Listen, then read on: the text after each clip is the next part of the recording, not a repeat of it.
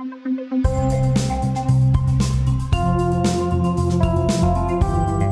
to episode 30 of Justice with John Carpet, the podcast from the Justice Center for Constitutional Freedoms. I'm the show's producer, Kevin Steele, and today I'll be speaking with Jay Cameron, a lawyer and the litigation manager at the Justice Center. Today our topic, unlike a lot of recent shows, is not COVID-19 related. We will instead be talking about the federal liberal gun law Justin Trudeau's cabinet brought in this past spring, in the middle of the pandemic lockdowns. So in a way, it is COVID-19 related, even though I just said it wasn't. This new ban has already attracted several lawsuits seeking to strike it down, and the Justice Center announced on July 13th they will be joining one of those court actions. But let's paint the bigger picture first. Jay, the federal government is attempting to remove firearms from law-abiding Canadians. Can you explain how that can happen in a country like Canada? It was a long and interesting story to the whole thing, Kevin. On May 1st, 2020, and this is during the heart of the pandemic, of course, Justin Trudeau's cabinet issued order in council PC 2020-298.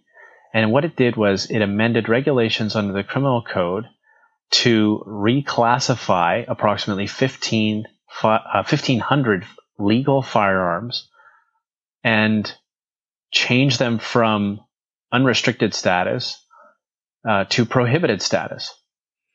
And just like that. And it happened overnight. And so there are hundreds of thousands of firearms owners in Canada, and there are tens of thousands, perhaps hundreds of thousands of these particular firearms in law-abiding hands. And in some cases, they've had them for not just years, but decades. And of course, when they purchased them, they had a plan and they had a reason for purchasing them, and they were entirely legal, and they bought them in reliance on the law. And they've had them for years, and these are people who are legal owners. So they're not criminals. They're not people who have abused their ownership of firearms. They're people who are law-abiding Canadian citizens, and all of a sudden they wake up on May 1st and they are told not only that their firearms are now prohibited, but that they are technically criminals for owning them, because the law says that these items cannot be owned. But for the amnesty that was introduced until April 30th, 2022, these people would be arrested for breaking the law. They'd be charged with a criminal offense. And so it's an extraordinary thing to have the government confiscate lawfully owned property. And so the story gets a little stranger as well, because the federal government said that not only are these 1,500 firearms illegal, but variants of them are also illegal. And so what the RCMP has been doing is quietly, behind closed doors, updating what's called the firearms reference table. And they're changing, so far they have changed the classification of more than 200 additional firearms to prohibited based on their interpretation of the word variant, and that word is undefined. And so nobody knows when their firearm might end up on the prohibited list as put there by the RCMP. And so, of course, there's been a broad public outcry about this, and justifiably so, because for the first time in Canadian history, you have this massive confiscation of people's personal property. And then the government is saying, well, we're going to give you some money. They haven't said how much to this point, or when that's going to occur. So you have the government taking taxpayer money, which lawful firearm owners pay to the government in the form of taxes, and the government's going to give some of that back to them after essentially stealing their property. So, well, they're not stealing it if they're paying for it, right? Isn't that the reasoning here? Or? I'm sure that's their argument. But if I come to your house and I take your lawnmower and I give you $200 for it, and I do that without your agreement, as far as I'm concerned, and as far as the law would be concerned, that's stealing. Mm-hmm. And so the only way that the government gets around all of this is to somehow justify its action pursuant to law. And so at least 5 separate organizations, or 5 separate lawsuits at least, have been launched against this order in council. Mm-hmm. And it's going to be interesting to see how the whole thing plays out. Right. Well, I understand from the press release that the Justice Center put out on July 13th that you're actually seeking intervener status in another one of these lawsuits. That is correct, isn't it? Yes, we are currently preparing our materials. And Mm-hmm. I was actually on a call today with the federal court and listening to all the various parties and the government make their pitches regarding a timeline and how to proceed, because it's a very big case. You have a lot of organizations, like I said, and individuals who are launching challenges, and then you have the government response to that, and cross-examinations and experts, and then a big court hearing that has really significant implications for the rest of the country. Okay, so the call you were on today, was that in relation to the lawsuit that you're seeking intervener status on? That is the Canadian Coalition of Firearm Rights. Is that what you were on the call for? Is that what? Yes, that case? That's one of the 5 lawsuits that's been launched. Okay, and so we haven't filed our intervener application and materials yet. Okay, but we will. That will occur within the next little while here. We're still prepping the argument. Right. Okay. Well, that's actually what I wanted to ask about, was the argument, because when I was speaking to other people at the Justice Center about this topic, they're saying, well, we prefer to use the term property rights because that's what we're going to be arguing, I guess. So instead of using gun rights, I guess you're going to be arguing from a property rights standpoint. Is that correct? We're going to be arguing from a constitutional perspective. And so I can explain sort of where we're coming from on this a little bit. So the Canadian Constitution divides legislative power between the federal government and the provincial governments. And that power, that lawmaking power, is apportioned to either Parliament or to the provincial legislatures. And so it's not apportioned to the governor in council, which is Prime Minister Trudeau's personally appointed cabinet. It is appointed, the lawmaking power is appointed to Parliament. And the reason that is because Canada is a democracy, and it has a democratic form of government. Canada, of course, is a constitutional monarchy, but we have a democratic form of government where people elect representatives to represent their interests in government. And that's a safeguard for the citizenry, because their representatives go to Parliament on their behalf and represent their interests. That's the way that it's supposed to work. And so you have this safeguard that the people have a say in the laws that will govern them through their representatives. And what the Order in Council in this particular case has done is it's bypassed that process. And so it's really an act of opportunism by the Trudeau cabinet, because, of course, they passed the Order in Council on May 1st, right in the middle of the pandemic, when the Parliament was basically shut down. And so it happened on the sly, and they avoided the scrutiny of the people's representatives. They avoided all the questions about, I mean, this isn't just one firearm. This is 1,500 firearms. So, I mean, you would think that the people's representatives would want to know, well, why this one? Well, why this one? Well, why this one? And there would be a study committee, and there would be analysis, and maybe there would be opposition, there would be amendments proposed. None of that happened. Right. Because they did this in an arbitrary fashion overnight, and the whole country is left scrambling to pick up the pieces.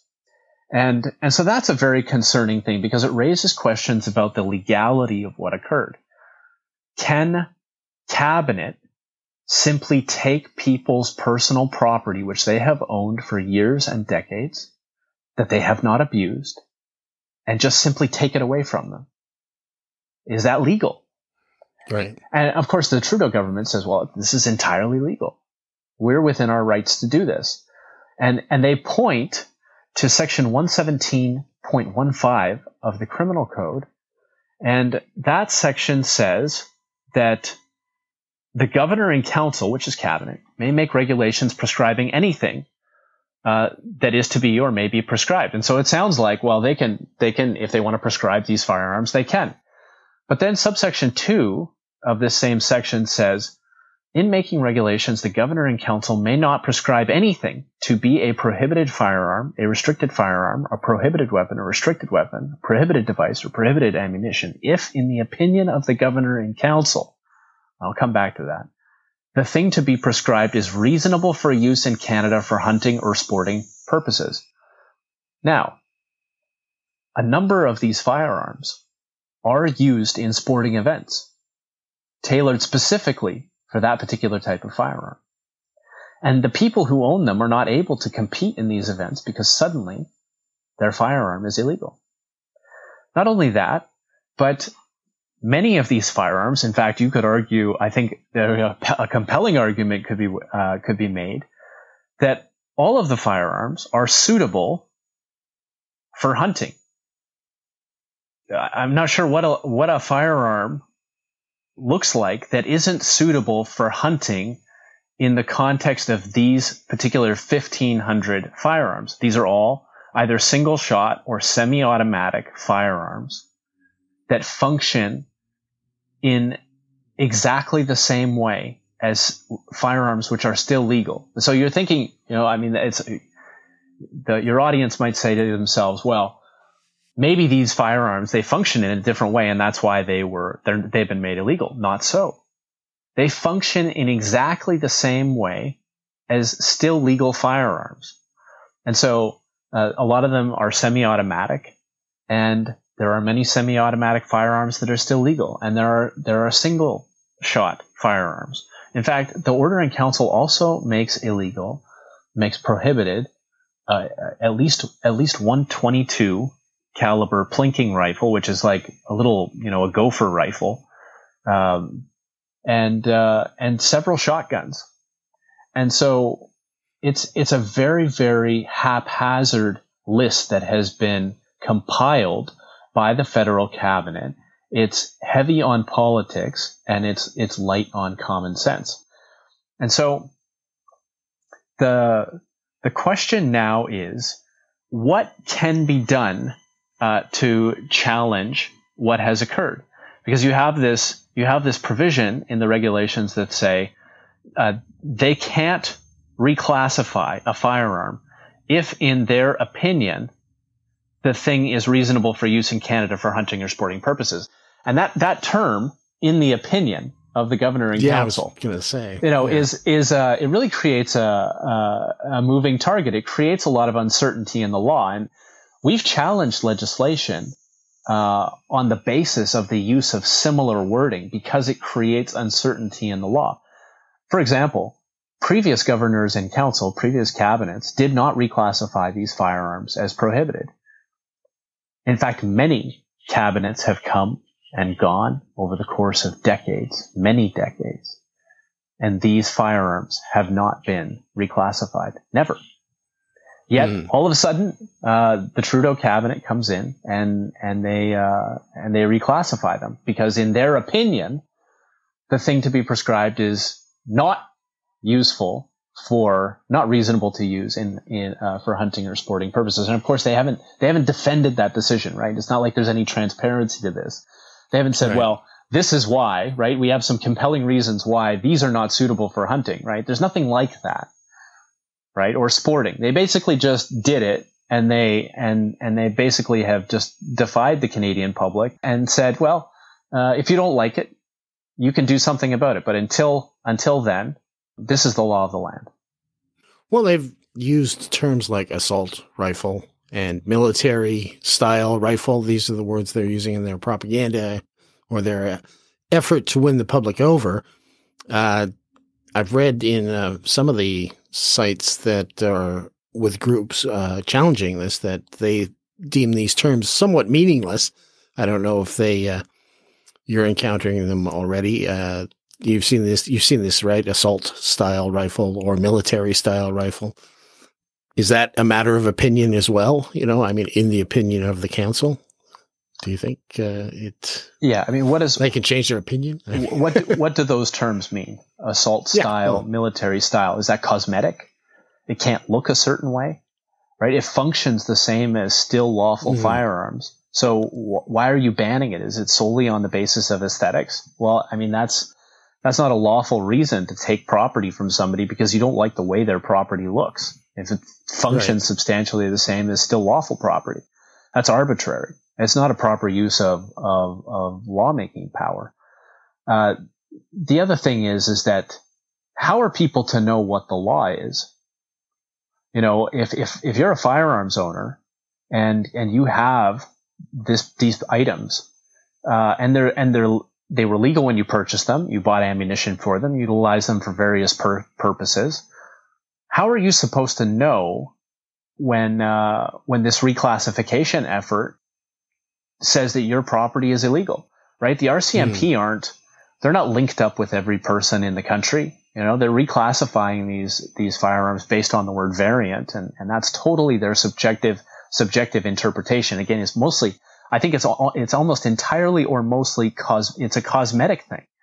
We think this is a variant of these other things that have been banned, military style firearms or assault style firearms. And so we think it looks sufficiently like that for us to ban it. That's totally arbitrary. And it strikes me, though, also a little bit beyond police power here, because it sounds like you're saying that the RCMP are creating law. Is that what they're doing by adding variants to this? They're saying something is illegal that wasn't formerly legal. In other words, that becomes the law. That is what's happening, and it's really concerning. It's very disconcerting. Whenever you firearms are, it's a political hot potato. It's it's a controversial subject. People have strong opinions. But imagine it was something else, and you had the RCMP making law behind closed doors based on an order in cabinet that was made behind closed doors. There's nothing democratic about any of this. Right. And so it is really an example of authoritarian use of power as opposed to, subjecting what you're doing to democratic checks and balances. And it's scary. Mm-hmm. Well, of course, this was brought in, I think, just over a week after the shooting in Nova Scotia. I think that was purposeful. I know that it doesn't get mentioned much in what people are talking about, but it seemed like it was a definite attempt to, I guess, use public sympathy on that particular topic. Yet, we know very little about that. Does that come up at all as you're looking into this? Yes, it does, and the individual who committed that crime, and the crime is a tragedy, but that crime was not committed by a lawful property owner. That was committed by somebody who was prohibited from having firearms and who used weapons that had been smuggled in from either another province or from another country, and so you're going to use public sympathy to stigmatize and punish and take the property of lawful Canadians. And it was an act of opportunism. Mm-hmm. Yeah. Okay. So that doesn't seem to get explained very much. I know it's a difficult aspect of this, but it does seem very much. Are you saying that the order in council is an act of opportunism, or were you referring to the crime? Just to be clear here. No, the order in council is a capitalization of a tragedy to do something that is going to upset a lot of Canadians, and is an exceedingly questionable. The legality of the act is questionable, and I would say is patently. It's exploitative, and it's not legal. It's not a lawful use of the lawmaking power. Right. Of course, they have attempted to explain that this was part of their election platform and they were intending to do something like this. Yet they chose this particular moment to do it. And I don't know whether that adds, well, I shouldn't say adds ammunition. That's kind of rather poor choice of words, I guess, in this particular situation. Does it add fuel to the fire? All these expressions. What do I say? Okay, and now I totally forgot what I was going to say about it. Okay. Well, anyways, no, I mean, it seems to me that, if it is an exploitive act and they obviously exploited it with this tragedy and it is an attempt to use an order in council, then it should be fairly easy to win your case. Now, that's me, and I often say I'm not the law talking guy here. Do you see this as a difficult one, or is this going to be an easy one to argue in law? I think there's different opinions about that, and I could talk about that momentarily. But I'd like to just circle back to the point about it being part of their election campaign. Mm-hmm. It's fine for you to talk to the electorate about your plan to do something, but you still have to subject your plans to cabinet or to parliament. You still have to subject your plans to parliament. And that hasn't happened. And so they can say during the election, this is something we're planning on doing all they want. But doing it is another matter. And the people have a right to weigh in and to scrutinize the laws that are being made, which deprive them of their lawful property. And so that's it's to say, well, we said in our election campaign that this is something we were going to do. People say a lot of things in election campaigns. That's not lawmaking. That's grandstanding. Let's face it.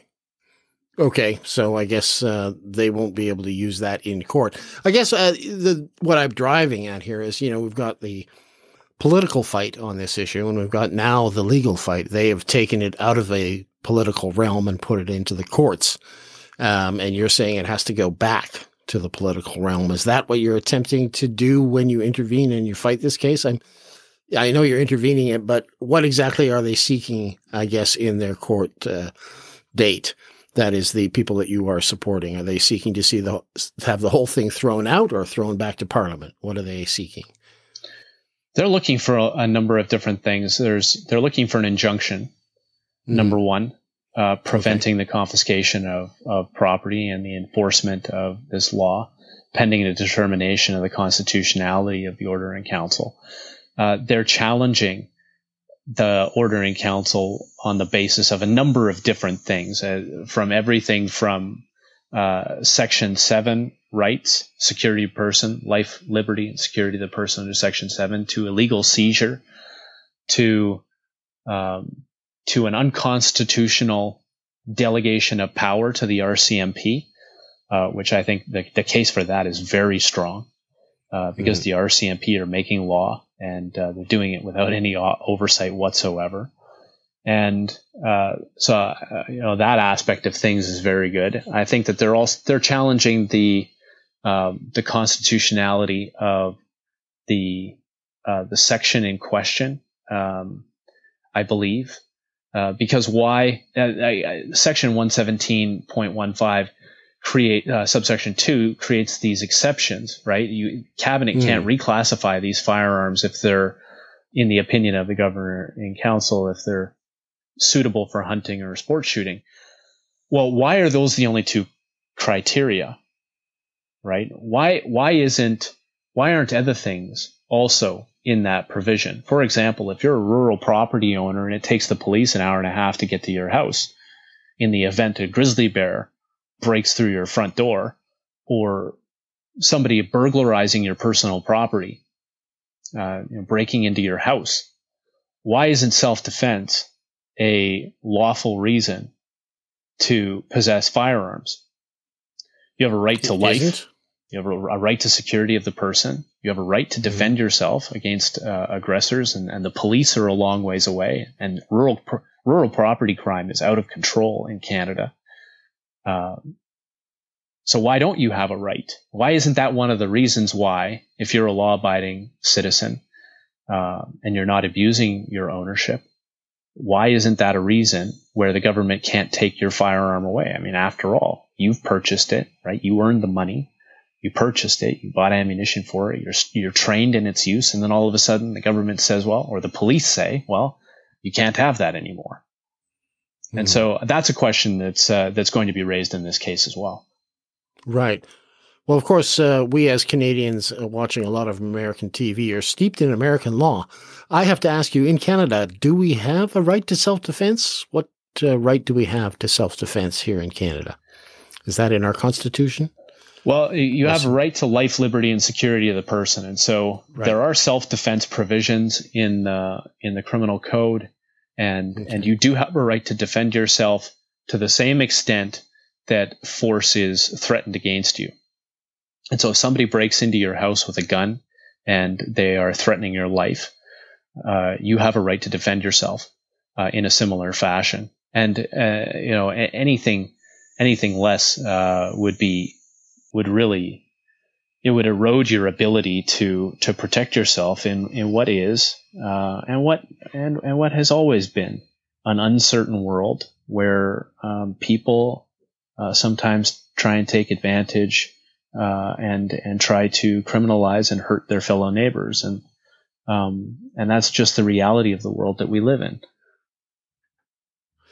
Well, in the Justice Center press release, it gives the items in the CCFR, Notice of Application at the federal court, and number 4 of the 5 that you have listed there says, quote, the exercise of the regulation-making power by the governor and council was and is irrational and contrary to clear fact and all available evidence.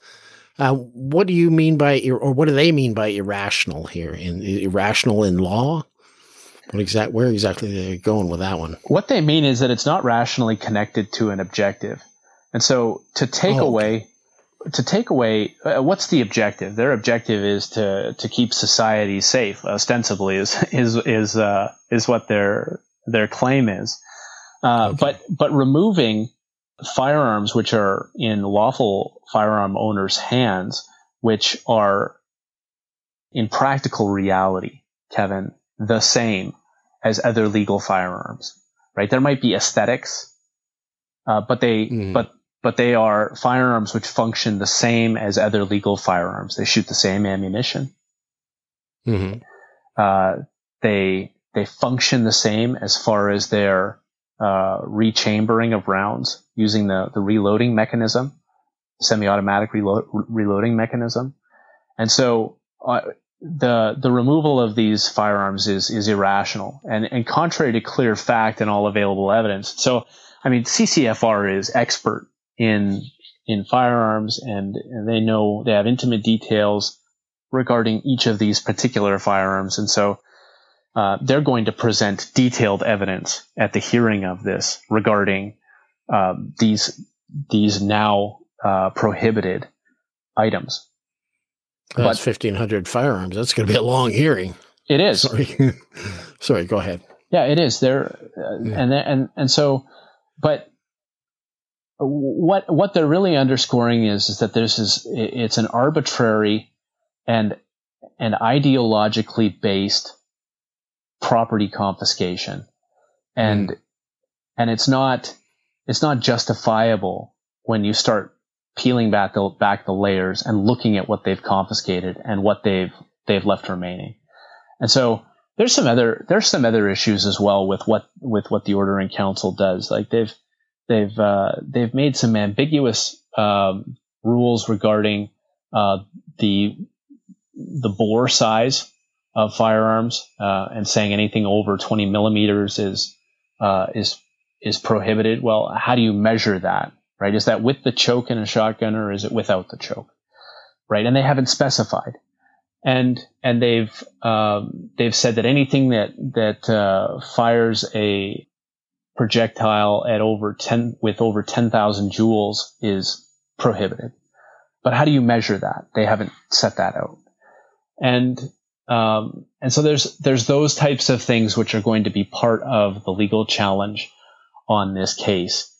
which is really the technical realm of organizations like CCFR and the other applicants in this matter.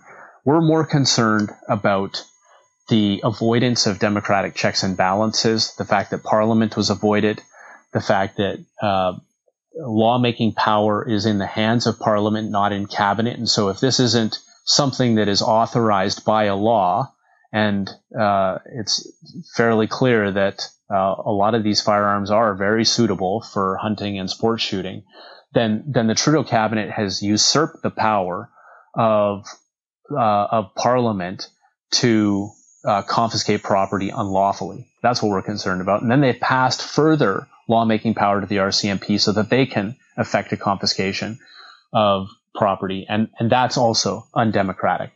And we're also concerned about the general trend of these types of laws in Canada. You see, there's a current court challenge which the Justice Centre commenced against Bill 10 in Alberta, and the reason why the constitutional challenge was commenced is because, again, during the pandemic, the UCP opportunistically jammed through this law in 48 hours, saying that during a public health emergency, ministers have power to remake the law, rewrite it, amend it, right? One person making laws for millions.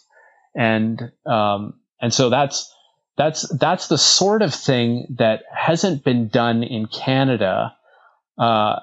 You got to go back to the Second World War and the confiscation of property and internment of Japanese Canadians in internment camps. And that order was made by the governoring council, by Cabinet. And you have to go back to that shameful period in Canadian history before you find this type of law being used. And it predates the modern world. It's from a time period when most of us weren't alive. And it hasn't faced constitutional challenge in our lifetimes, really. And it also predates the Charter. And right, so, yeah, obviously. Right? And so the Charter came in 1982. And so a lot has changed in Canada, and yet you have this sudden authoritarian use of power, which is it is a relic of days gone by. And you go back into the Middle Ages and the confiscation of property by kings or religious leaders, popes. If this particular religious person they don't like your beliefs, or they don't like what you do, they take your property. They prevent you from participating in society. You lose your licenses to be a professional. You can't transact. Maybe you lose your life. And there's no checks and balances, right? It's what the king says it, or the pope says it, or and then that's the law. And out of the history of that abuse, that gross and oppressive authoritarian abuse, comes laws like Magna Carta, which protect the citizenry from this type of abuse from the government. And one of the most concerning things about what we're seeing in Canada with some of these laws, and the Ford government in Ontario just passed a similar bit of legislation, Bill 195. Similar to the Alberta one, is that what you're saying? That's correct, yeah. Similar to Bill 10 in Alberta. What we're seeing is that there are three branches of government in the system that we have in Canada for a reason. You have the executive, which is cabinet, but you have the legislature, which is the lawmaking power, and they're separate. And the reason they're separate is so that the executive can't make laws. Oh, so in other words, in contradiction to what has happened here. Exactly. So, exactly. Okay. And then you have the third branch of government, which is the judiciary, which sort of is the ultimate arbiter of the law. And so when the executive gets out of line, or the legislature gets out of line, the judiciary can step in. But what you have here is you have the executive making law. And then you have, of course, the RCMP making law. And that's very concerning, because it is an avoidance of the checks and balances which exist in the modern system. It's avoiding the representatives of the people, and it is treading ever closer to authoritarianism and dictatorships. This is the way they function. It's not too strong to use those words, because this is essentially the model where the executive makes the laws, and if you don't like it, that's just tough. Right. No recourse except the courts? Is that what we have? We still have recourse to the courts here, obviously, right? We have recourse to the courts. And so that's where this is headed. And a judge is going to have an opportunity to weigh in and look at see what has happened and the way that this has all played out, and determine questions of constitutionalism and legality, and it's going to be a landmark case. Oh, really? It's going to be that? It's that big, is it? Oh, I mean, I know it. Sorry, go ahead. Yeah, it's very significant. This is. There has never been a confiscation in Canadian history on this level by a government that I'm aware of, where suddenly hundreds of thousands of lawfully owned items are suddenly confiscated by a government without clear justification and transparency and process. And I mean, this is really, it's unprecedented. And so the case is very, very significant. So this is order in council with a minority government as well. We never actually tossed that little aspect into the mix. The fact that they were in a minority situation, really. So, I mean, that's significant to me anyway. It is significant. The government has been propped up by the NDP, the federal Liberals, and Parliament was suspended with the consent of the NDP. And so you have a dangerous situation where I don't think that anybody is seriously claiming that Parliament can't function. I mean, of course, the claim is being made, but it's not credible. Parliament can function. If Walmart can function, Parliament can function. And the world is opening back up. But you still have this avoidance of parliamentary scrutiny to the acts of the executive, and that's concerning. It should be concerning to Canadians. Mm-hmm. Well, Jay, I wanted to ask you about your job at the Justice Centre. You're given the title litigation manager, and I'm not quite clear on what it is you do. It sounds pretty good. Do you basically organize the place?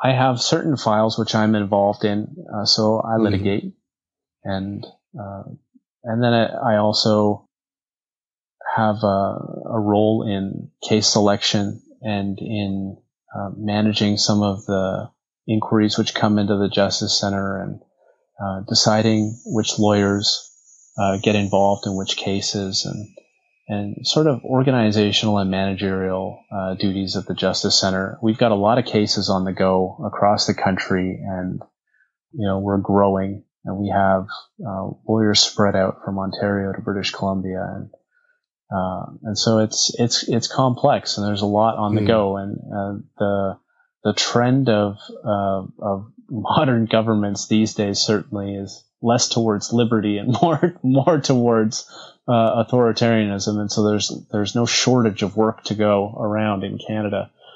No kidding. Yeah. Right now they're violating everybody's charter rights all the time. I didn't anticipate that when I started this podcast with John at the beginning of the year. So it just kind of went nuts. So I guess you must be hopping. That's all I'm saying. It is a very, very busy place, the Justice Centre these days. We've just launched a challenge to the refusal of the Minister of Immigration and Citizenship to process normal passport applications. Right? If you're a Canadian citizen or resident, you have a right to leave, remain, or re-enter the country. That's Section 6 sub 1 of the Charter. And yet, we know in practical terms, you cannot leave the country without a passport. and you cannot re-enter the country without a passport. So you have all these Canadians who are all over the world, and their passports have expired, and they'd like to come back, and they can't because their passport application is not being processed. And you have Canadians who want to leave the country to go visit relatives who are sick, or to go deal with personal matters in other countries. And there are hundreds of flights leaving Canada for international destinations on a daily basis now.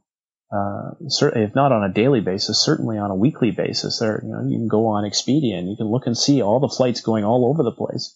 So the world is opening back up, but if you don't have a passport, you can't go. And so we have sued the federal government over its refusal to process these passport applications. And the infuriating thing is, for the people who want their passports renewed, is that the government has said, well, you have to prove to our officials that your travel is sufficiently urgent, and it's for a valid, urgent reason, in order for us to condescend to process your application. And, some of our clients have said, well, we want to go visit our family. Our family member is having personal issues, and we want to go down and help. And the government says, well, that's not sufficiently urgent. So you have to stay in Canada. And, well, how long is it going to be? Well, we don't have any information on that. No.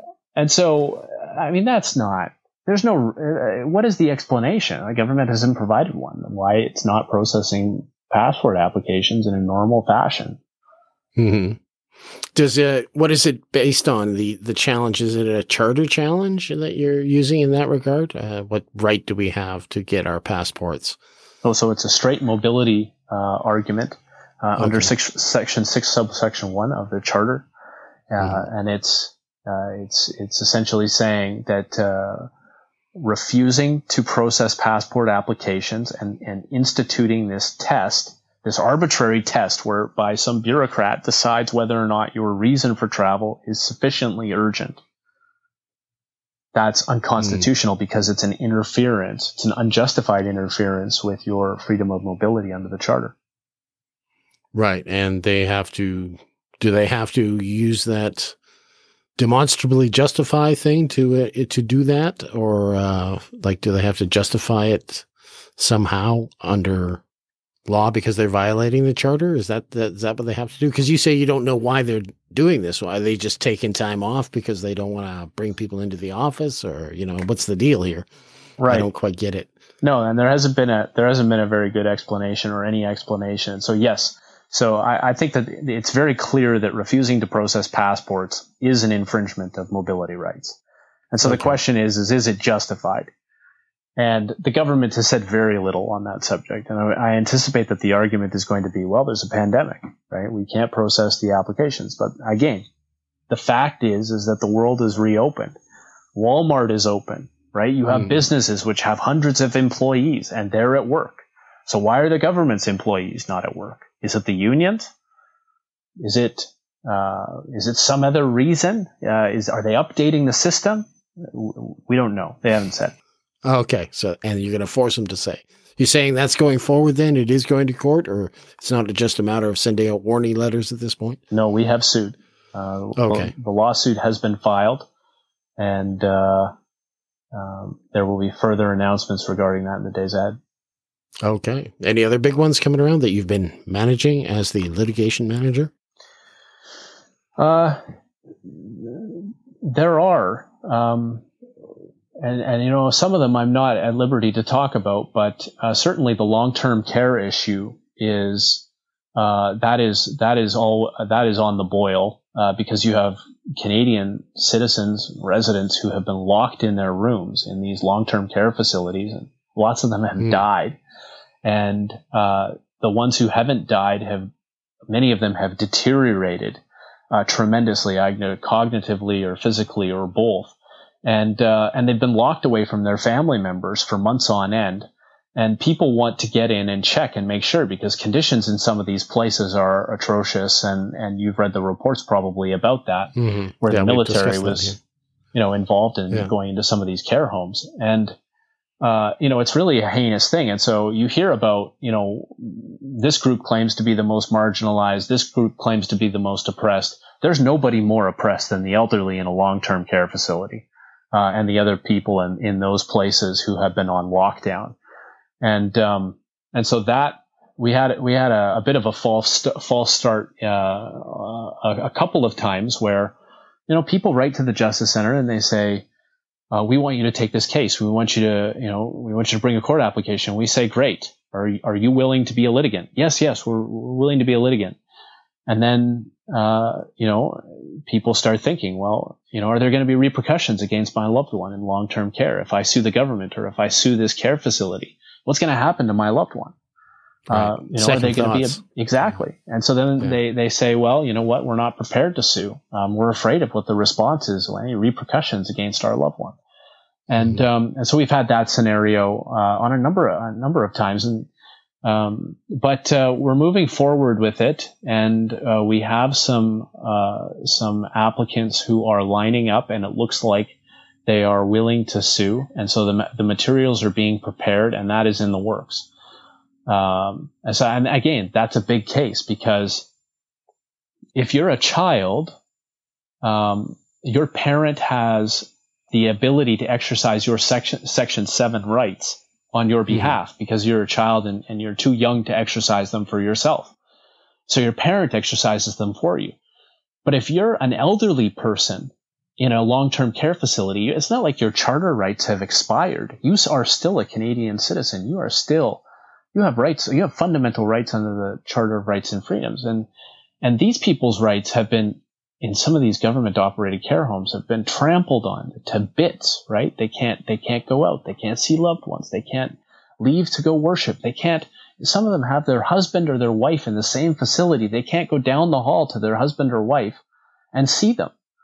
And this has been the situation for months. And it's deeply distressing, but it's sort of tucked away in a corner. And unless people talk about it, the public isn't aware, because these people are in these care facilities, and they're locked away, and they're suffering in silence. And it's how you judge, or how you treat the most vulnerable in your society is that's how society is judged. That's a paraphrase of something that Gandhi once said. And there's real truth to that. And so the Justice Center is committed to litigating this issue. And the government's not making it easy, because they keep changing the rules regarding long-term care facilities. And thankfully, there's been some positive movement towards opening things up so that people can get in and see their loved ones. Will that end the litigation then, if they do it? Also, I mean, we're talking about elderly people here. They don't have much time. Will their passing end the litigation, or will the litigation go forward even if they pass? In other words, well, we would argue that it's not moot, that there needs to be a reckoning, because there's constitutional rights at stake, and there's implications for the rest of society. And I also should say that it is not only the elderly in these long-term care facilities. I got an email from somebody, and she was quite right. She said, my daughter is 27 years old, and she's in one of these long-term care facilities, and we can't get in to see her. And she has had some sort of accident, and she's disabled, and she's in one of these facilities, and they had been providing this essential caregiver role. They come in, they help bathe her, they help feed her, they help to feed the other people at the table, right? They socialize with her. This is their daughter. They love her. And they can't see her because of the lockdown. And that's been really hard for a lot of people, and it's something that weighs heavily on the staff at the Justice Center, because you want to help, and you have a circumstance where courts are closed, and governments are saying, well, it's not our fault, we've changed the rules, it's the long-term care homes, and the long-term care homes are saying, well, it's the government's fault, and meanwhile people are shut away from their loved ones, and it's hard, Kevin. Yeah, I can imagine. Not to really change the subject, but I want to just take something you said, and take it back to the initial thing that we were talking about in this podcast, and that was the gun challenge, or the property rights challenge. You had used the term there. You had said there has to be a reckoning.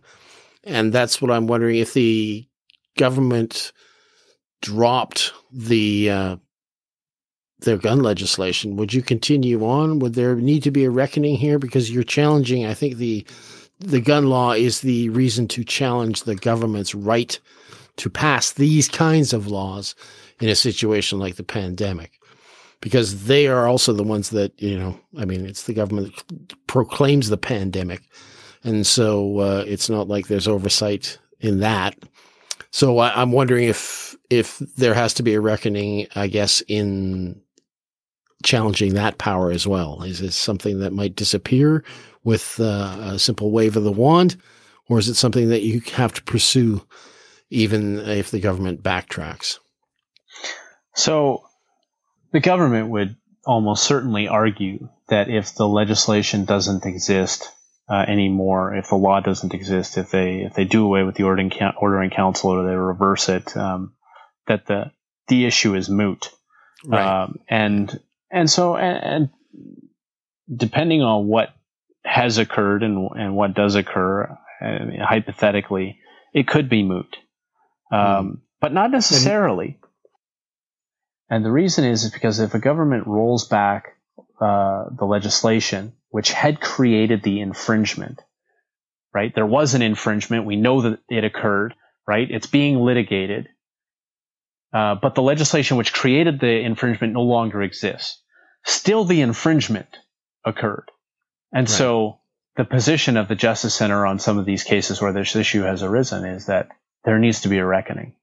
Because somebody has fundamental rights and freedoms under the Charter. They were infringed by government, and whether or not the law which created the infringement still exists, still there was an infringement of rights which are fundamental in a free and democratic society. And so the government must answer for it through the scrutiny of the court, and a declaration made so that future government action, future government laws can have direction, and so that Canadians can have additional protection. Yeah, okay. Well, I asked that question because I'm always looking to the next pandemic and the subsequent abuses of power that we may see coming down the pike. So I guess that moot determination, that is done by the court. Then the court decides whether something is moot or whether it goes ahead. Is that basically it? Yes, that's right.